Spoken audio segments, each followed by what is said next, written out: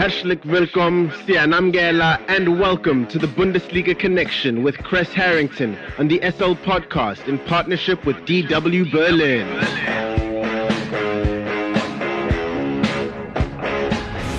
It's time for the latest from Germany's domestic football league, the Bundesliga, and more. For that, we are joined by Chris Harrington from our partner station Deutsche Welle in Berlin, Germany. Chris, Sadio Mane did not disappoint in his debut for Bayern, but Bayern's showing against Manchester City was far from ideal. Yeah, Sadio Mane, what can you say about the reigning African footballer of the year? He did convert from the spot, and he was also denied a brace, so he did look good. He gelled nicely with Gnabry, who also netted. Even Matthias de Ligt netted, who also made his debut. They basically had a walk in the park against the subpar competition. They looked the more dominant side. You expect that against a DC United. I did expect a different outing, a different performance versus Man City. You have the Premier League versus the Bundesliga, these two kings of their domestic leagues, respectively. I did expect a bit of a different outcome. Sadio Mane was not in the lineup. That's completely understandable. But the ex-Bundesliga star, Erling Haaland, was the hero of that affair. He converted the only goal in that match. I do think this is a potential Champions League opponent, and I think Julian Nagelsmann has a lot ahead of him because you just look at the lineup across the board. I mean, it looked like Pep Guardiola took that match a bit more serious, even though it's only a friendly.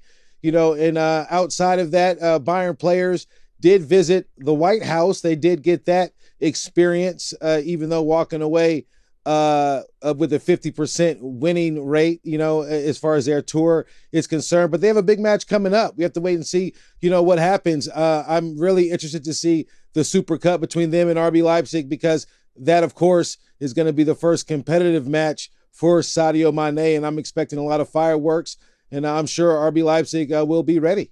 Dortmund got some shocking news regarding Sebastian Haller, who was diagnosed with a testicular tumor. What is the latest with the Ivorian international, Chris? Well, he went to social media. First off, it was very shocking considering he had just landed in Dortmund. Dortmund, did their medical screening, and then, he complained of a soreness after training in Austria, and then was taken to have further tests, and then that's what they uncovered, a testicular tumor, and he took to social media saying the first stage is completed. He's saying that they took the first step, and they're going to do some further investigating to determine whether or not it's benign or malignant. I think that's the biggest question, but he's in good spirits. And I think that's the really important part of it, because he is young. And on the positive side, despite, what the outcome is, there's a very high success rate, when young men between the ages of 20 and 40 are diagnosed with a testicular tumor at a young age. And even in good spirits, in a competitive sense, they played Villarreal, in a friendly. Villarreal even presented Borussia Dortmund with the jersey, with an Alea jersey, and every player signed it, even though they were on the losing end of that friendly.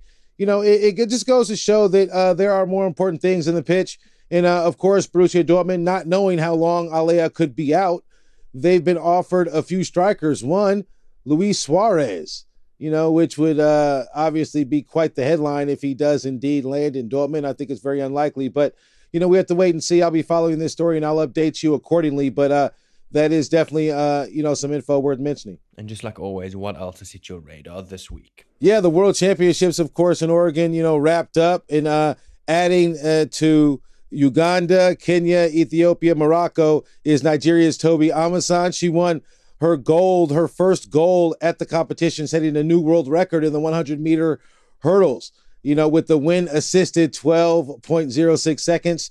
She smashed, what's so fascinating is she smashed her own record that she set in the semifinal, and it is the first world championship gold medal for Nigeria. A handful of countries finished with gold in Africa, and I think it just does salute and just say that the more competitive countries are, specifically in Africa, I think just it's better for the sport and better growth.